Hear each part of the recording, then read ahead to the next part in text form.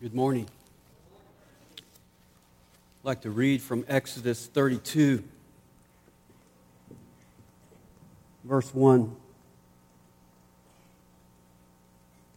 Now when the people saw that Moses delayed to come down from the mountain, the people assembled about Aaron and said to him, "Come, make us a god who will go before us. As for this Moses, the man who brought us up from the land of Egypt, we do not know what has become of him." Aaron said to them, "Tear off the gold rings which are in the ears of your wives, your sons, and your daughters, and bring them to me." Then all the people tore off the gold rings which were in their ears and brought them to Aaron.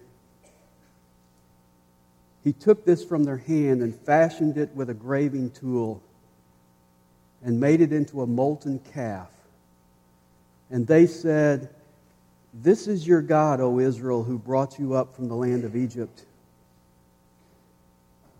Now when Aaron saw this, he built an altar before it. And Aaron made a proclamation and said, "Tomorrow shall be a feast to the Lord."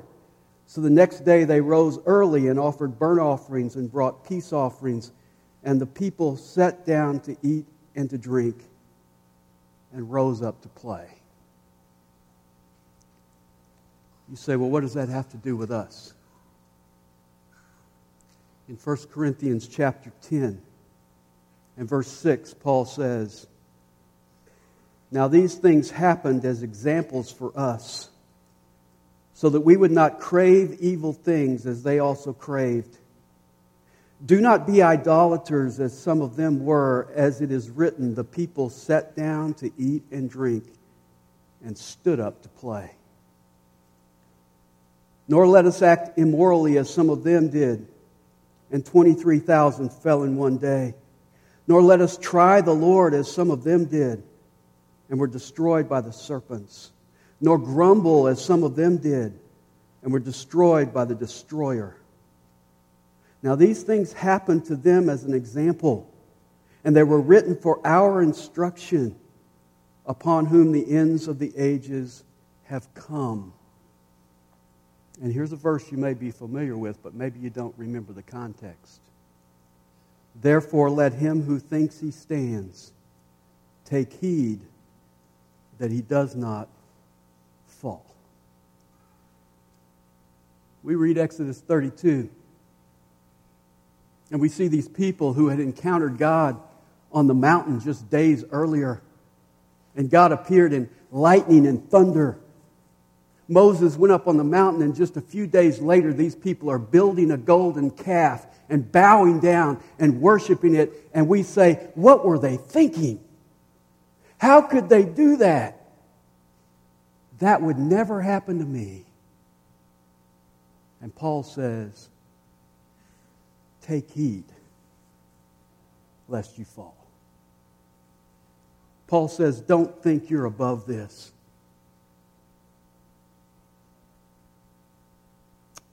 You know, as I look at my own life, and I look at the church today, I think we are guilty of some serious golden calfism. The church today is filled with golden calves. This church is filled with golden calves. And if you're honest, your life is filled with golden calves. And so this morning I want to point out, directly out of this passage, 4 characteristics of golden calf worship. And I have presented them in the form of a confession. And I've made it personal. And I want you to understand, I'm not up here thinking, well, maybe you and you are guilty. This is a corporate confession, because we are all guilty. But I have put it in the personal confession mode because we all, each individually, have to embrace this if we're going to corporately confess it. First confession. I have sought leaders without conviction. God led Israel out of their bondage in Egypt, split the Red Sea. They walked through on dry land. They looked in their rearview mirror and they saw the Egyptian army drown. God led them with a pillar of cloud by day and a pillar of fire by night. When they needed water, He brought the water out of a rock.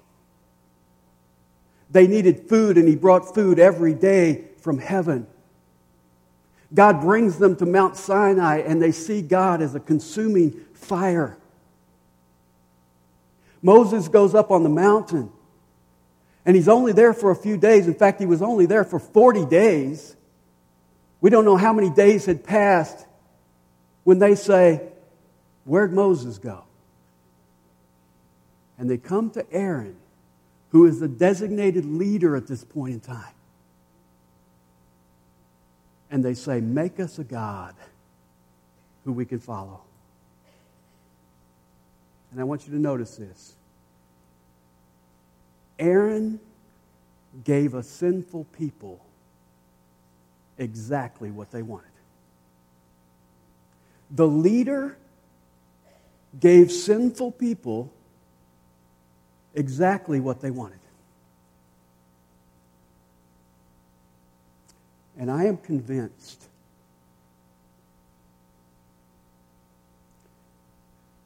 that the church culture today is raising up leaders who are giving people, sinful people, exactly what they want. I woke up one day this week and I wanted to check the weather channel, so I put on the weather channel to see what the temperature was because I knew it was cold outside. I accidentally hit the forward button and moved to the next channel, and it was a channel I'd never been on. We have too many channels, you know. There's a guy preaching there, and he uses 2 verses. First verse, "Without vision, my people perish." Second verse, "As a man thinks in his heart, so is he." And then he took those 2 verses and he told the people in his congregation, an 18,000 member congregation,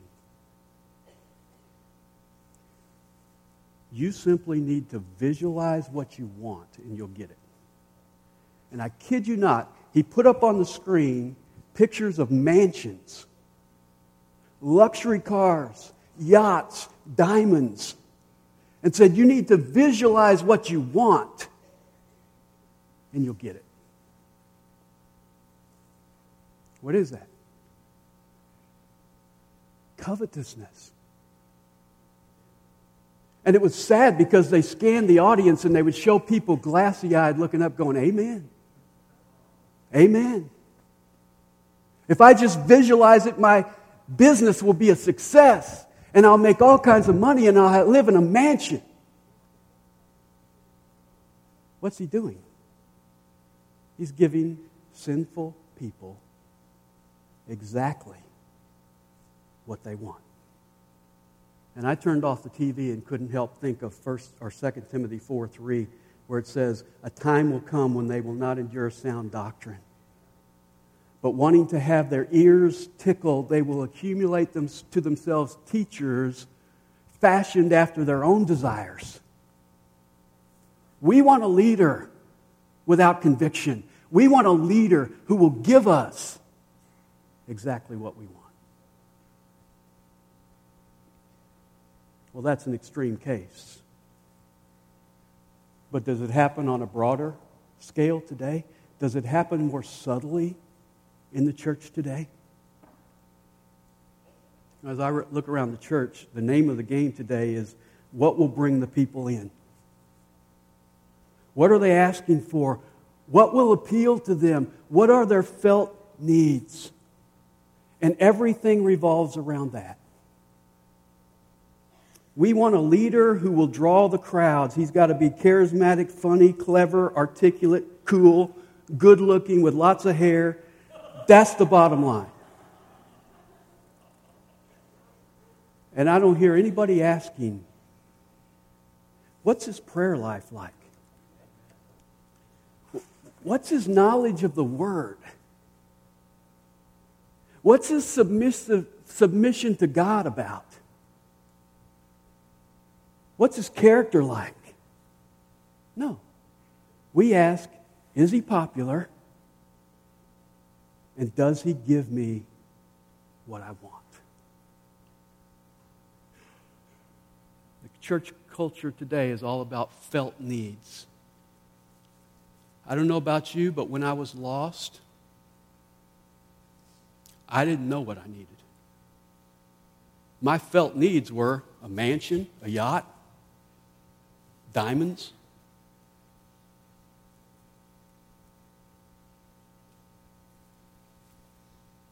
When I was lost, I didn't feel lost. I didn't feel like I was doomed to hell.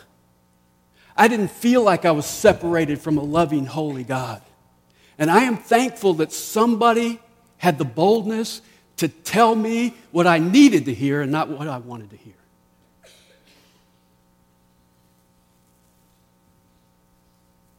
The prominent message in the church environment today is man-centered, not God-centered. It is a crowd-pleasing Christianity, and because of that, I would say it is a cheap Christianity. A message that promises people everything and costs them nothing. A message that comforts us in our sin and never confronts us in our sin. And I have to confess to you that I am tempted on every hand to make people feel good about idolatrous devotion to more money, bigger houses, better possessions. To make people feel good about idolatrous devotion to sports, sex, success.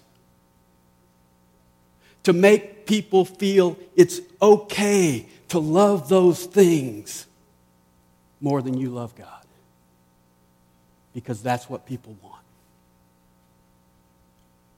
And fathers, I would say to you as leaders in your home, you are going to be tempted as well to give your family what makes them happy rather than what makes them holy. And if we're careful, or if we're not careful, what happened in Exodus 32 will happen in our homes and will happen in our church. We will seek leaders and become leaders without conviction. Second confession. I have claimed salvation without dedication. Look at verse 4. He took this from their hand and fashioned it with a graving tool and made it into a molten calf. And they said, "This is your God, O Israel, who brought you up from the land of Egypt." This is the God who delivered us. We are saved. And then look at verse 6 again. So the next day they rose early and offered burnt offerings and brought peace offerings. And the people sat down to eat and drink and rose up to play. Now, when it says they rose up to play, they weren't playing volleyball. They weren't playing horseshoes. This is the same term used throughout the Old Testament for playing the harlot. When Moses came down from the mountain in verse 19 of this chapter and saw what they were doing, he was so angry he threw the tablets down and broke them. See, they were claiming salvation while indulging in sin.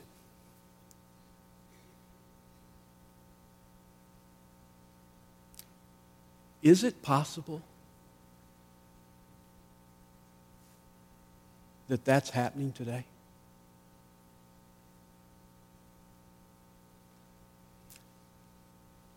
I think that this is a picture that happens time and time and time again.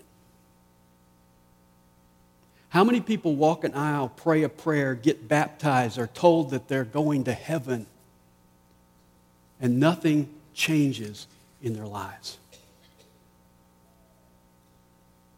And someone says to you, your life is far from God, and you say, but I prayed a prayer when I was 8. I can live however I want to because I was saved when I was 8. Do you really believe that you can say that and be worshiping God? See, I think if you're honest, you are worshiping the golden calf. I run into a whole host of people who claim salvation and are reveling in their sin. I would call that blasphemy. In fact, I don't even understand how you would want to go to heaven and not want God. If you don't want God, if your desire is not for God, if you don't love God, then you don't have salvation. Now, don't get me wrong.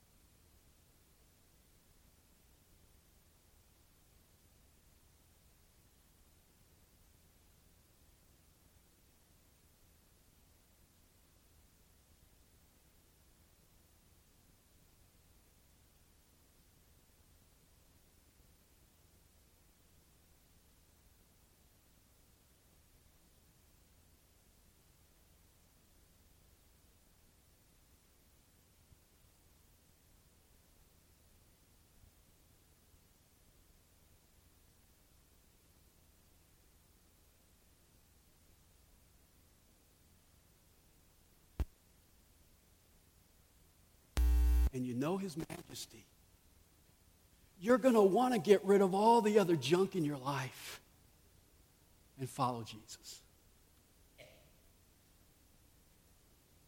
I love the story Jesus told in Matthew 13:44. It tells about a man who finds a treasure in a field.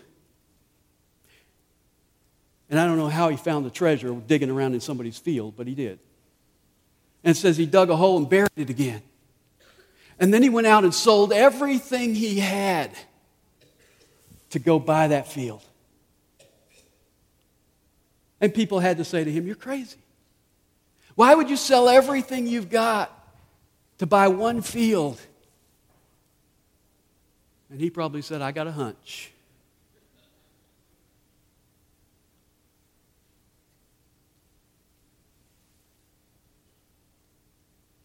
Salvation In fact, let me add this. I didn't notice this in that passage before, but you know what it says? It says he joyfully sold everything he had. He gladly sold everything he had because he found a treasure that was worth far more. Salvation is finding someone who is worth selling everything for.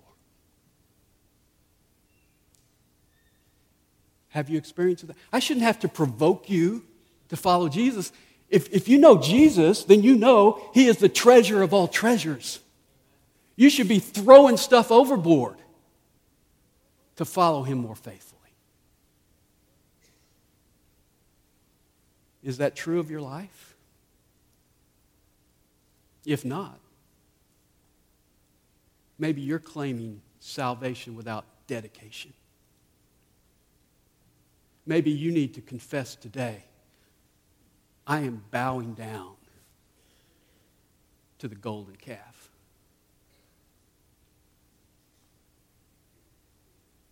Third confession. I have manufactured worship without humiliation. Look at verse 5 again. Now when Aaron saw this, he built an altar before it, and Aaron made a proclamation and said, tomorrow shall be a feast to the Lord.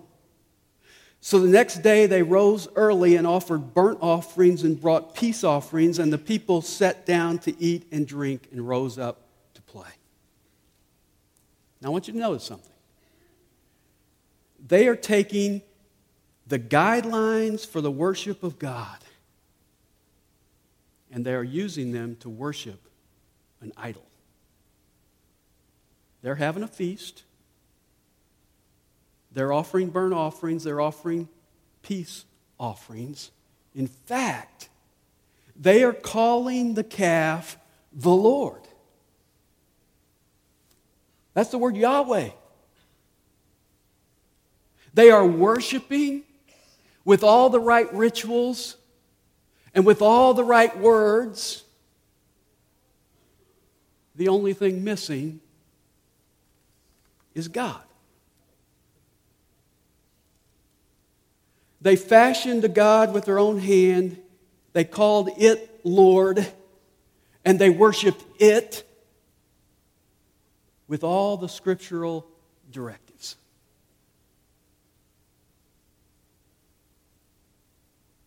Are we ever guilty of that?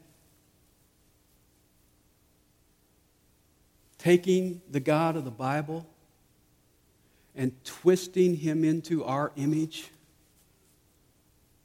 Twisting him into a God who is okay with our immorality? Twisting him into a God who is okay with our materialism? Who is okay with our nominalism? Who is okay with our half-hearted devotion?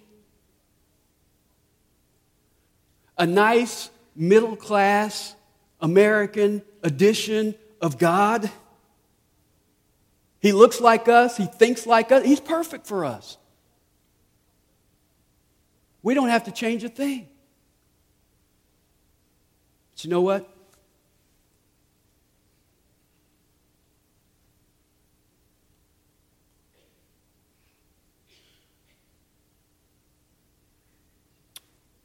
When we do this, we come together as a church and we worship in our traditions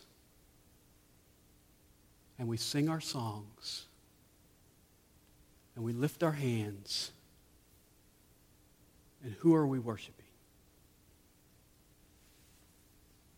We are worshiping ourselves. They were worshiping themselves under the guise of worshiping God.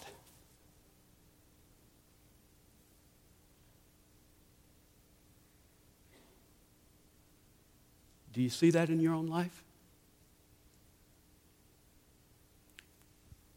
We come to church when it's convenient for us. We listen to the preacher as long as we like what he says. We pray, but not so long as to get out of our comfort zone. It's got to be short and sweet, because that's what we like. We sing the songs we like. And if we don't, we let somebody know about it. We give, but we give what we like. We would never give this as a tip to somebody at a restaurant, but after all, God's a golden calf. What's he going to say?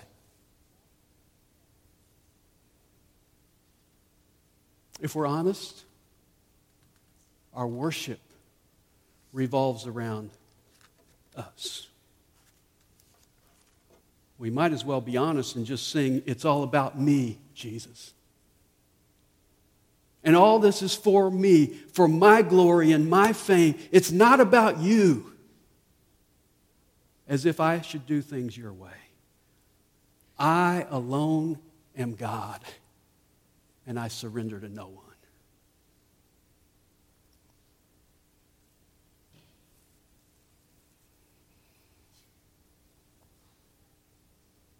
Here's the picture of true worship in Scripture in Nehemiah 8.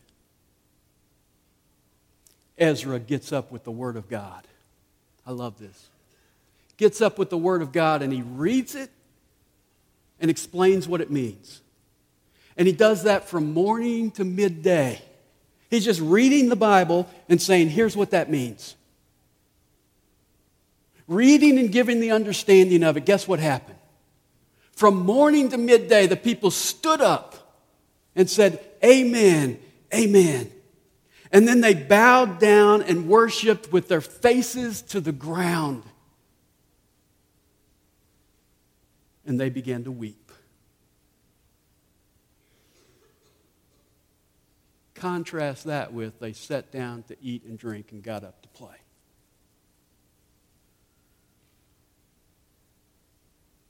You see, the difference is that the God of the Bible, in all his greatness and grace and glory and grandeur, brings us to our knees in awe.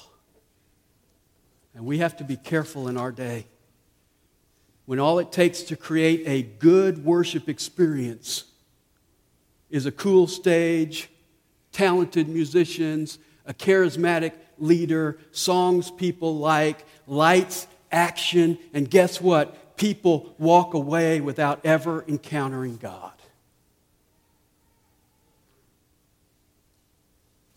Where is the brokenness?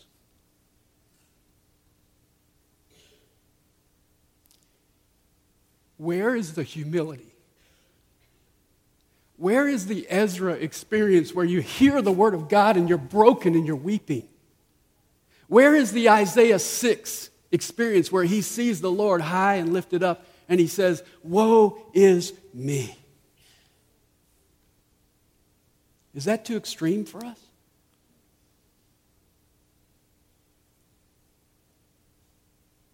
Listen, if brokenness and humility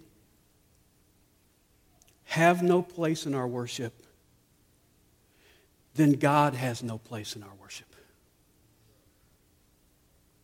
Because we have manufactured worship without humiliation. And meanwhile, God is saying, "To this one I will look, to him who is humble and contrite of spirit and who trembles at my word." David is saying the sacrifices of God are a broken spirit, a broken and a contrite heart, O God, you will not despise. God is saying, if my people who are called by my name will humble themselves and pray and seek my face and turn from their wicked ways, then I will hear from heaven and will forgive their sin and will heal their land.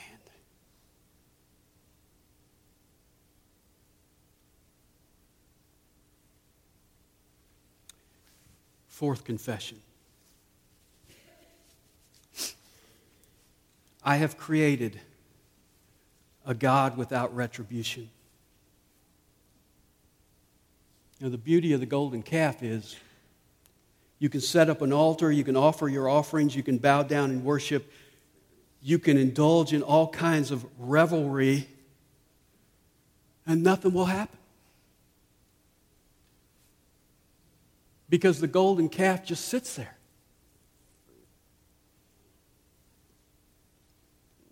R.C. Sproul said, "The cow gave no law and demanded no obedience. It had no wrath or justice or holiness to be feared. It was deaf, dumb, and impotent.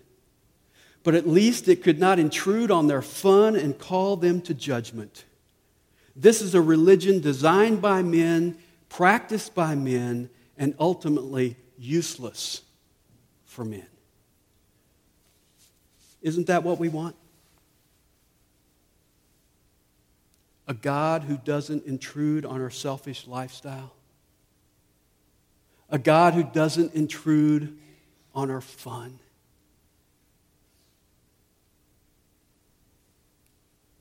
Read verse 9 and 10 of Exodus 32. And it says, while they were worshiping and rejoicing, God is saying, "My anger is burning. I will destroy them."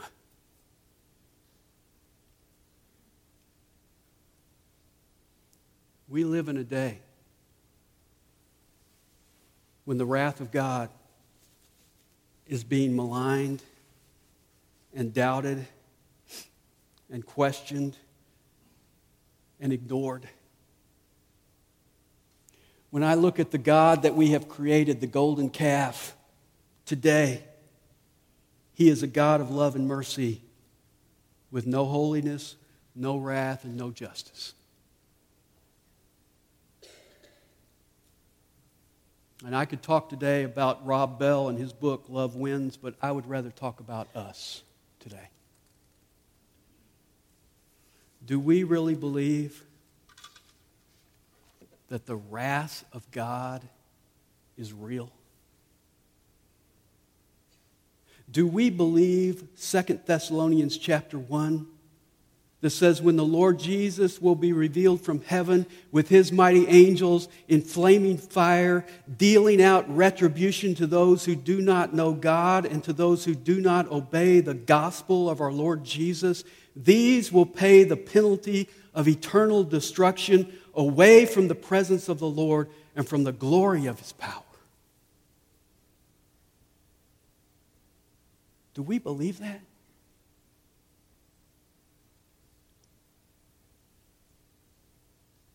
I hear people all the time say, that was a hell of a song. You played a hell of a game. We had a hell of a time. When we talk like that, it tells me we have no idea what hell is. In Mark 9, Jesus described hell as a place of fiery agony that is unquenchable. He said it's so bad that if you have to cut your hand off to stop sinning, you're better to go into the kingdom of God with one hand than have two hands to go into hell. If your foot offends you, cut it off. You're better to limp into life than to have 2 feet to walk into hell. If your eye offends you, pluck your eye out. Because you're better to go into the kingdom with a pirate patch than to see fully as you walk into hell. And then Jesus added this: it's the place where the worm never dies and the fire is not quenched. In Revelation chapter 20, we have the description of the lake of fire. And the Bible says it's a place where they will be tormented day and night forever and ever. You say, well, Dan, do you really take that literally? Yes, I do. You say, well, what if those are just symbols? I don't think they're symbols, but let's say they are symbols. What are they a symbol for? Snow? Why would God give us a symbol? He gives us a symbol because what He wants to explain to us is something we really can't grasp. So even if it is a symbol, that tells me it's far worse than anything we can comprehend. If it's a symbol, then spending eternity in unending, unquenchable fire doesn't even capture how bad it is.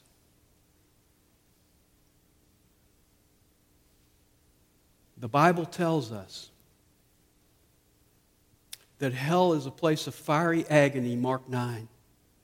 It tells us it's a place of conscious torment, Luke 16.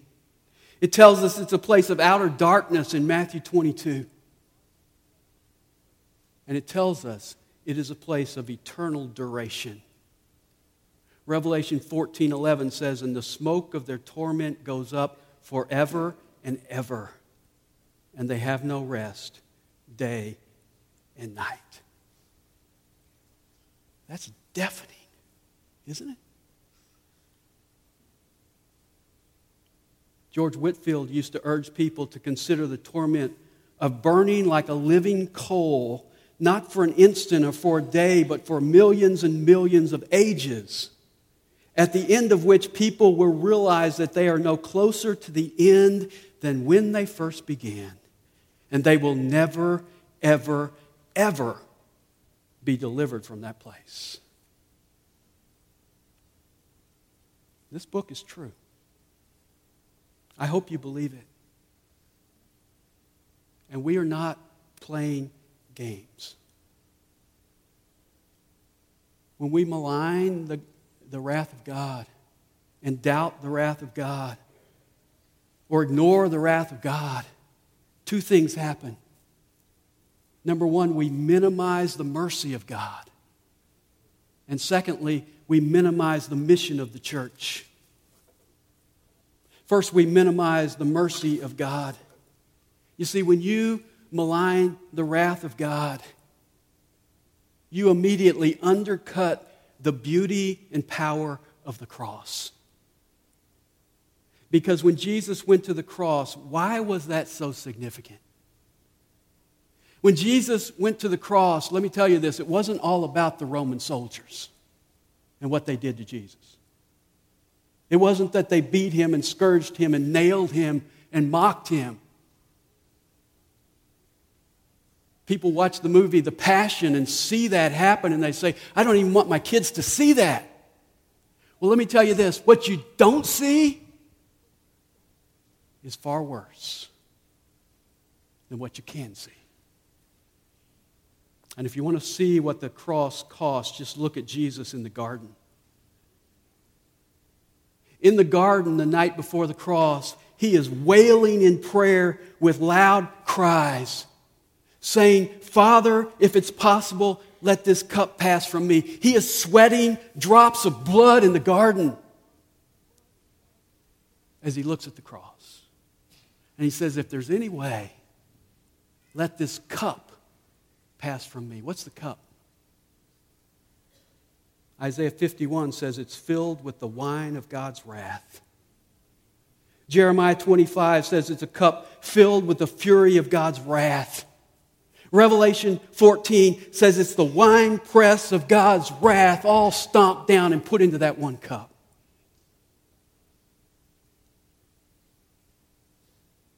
Why was he sweating blood? Was it because he was afraid of the Roman soldiers? There have been plenty of people who have died as martyrs since then. A lot of them went singing to their death. Christopher Love was facing his beheading, and he writes a note to his wife that says, today they will sever me from my physical head, but they can never sever me from my spiritual head. And he goes to the guillotine singing with his wife applauding. Stephen in Acts chapter 7 was stoned to death and his face was beaming like the face of an angel.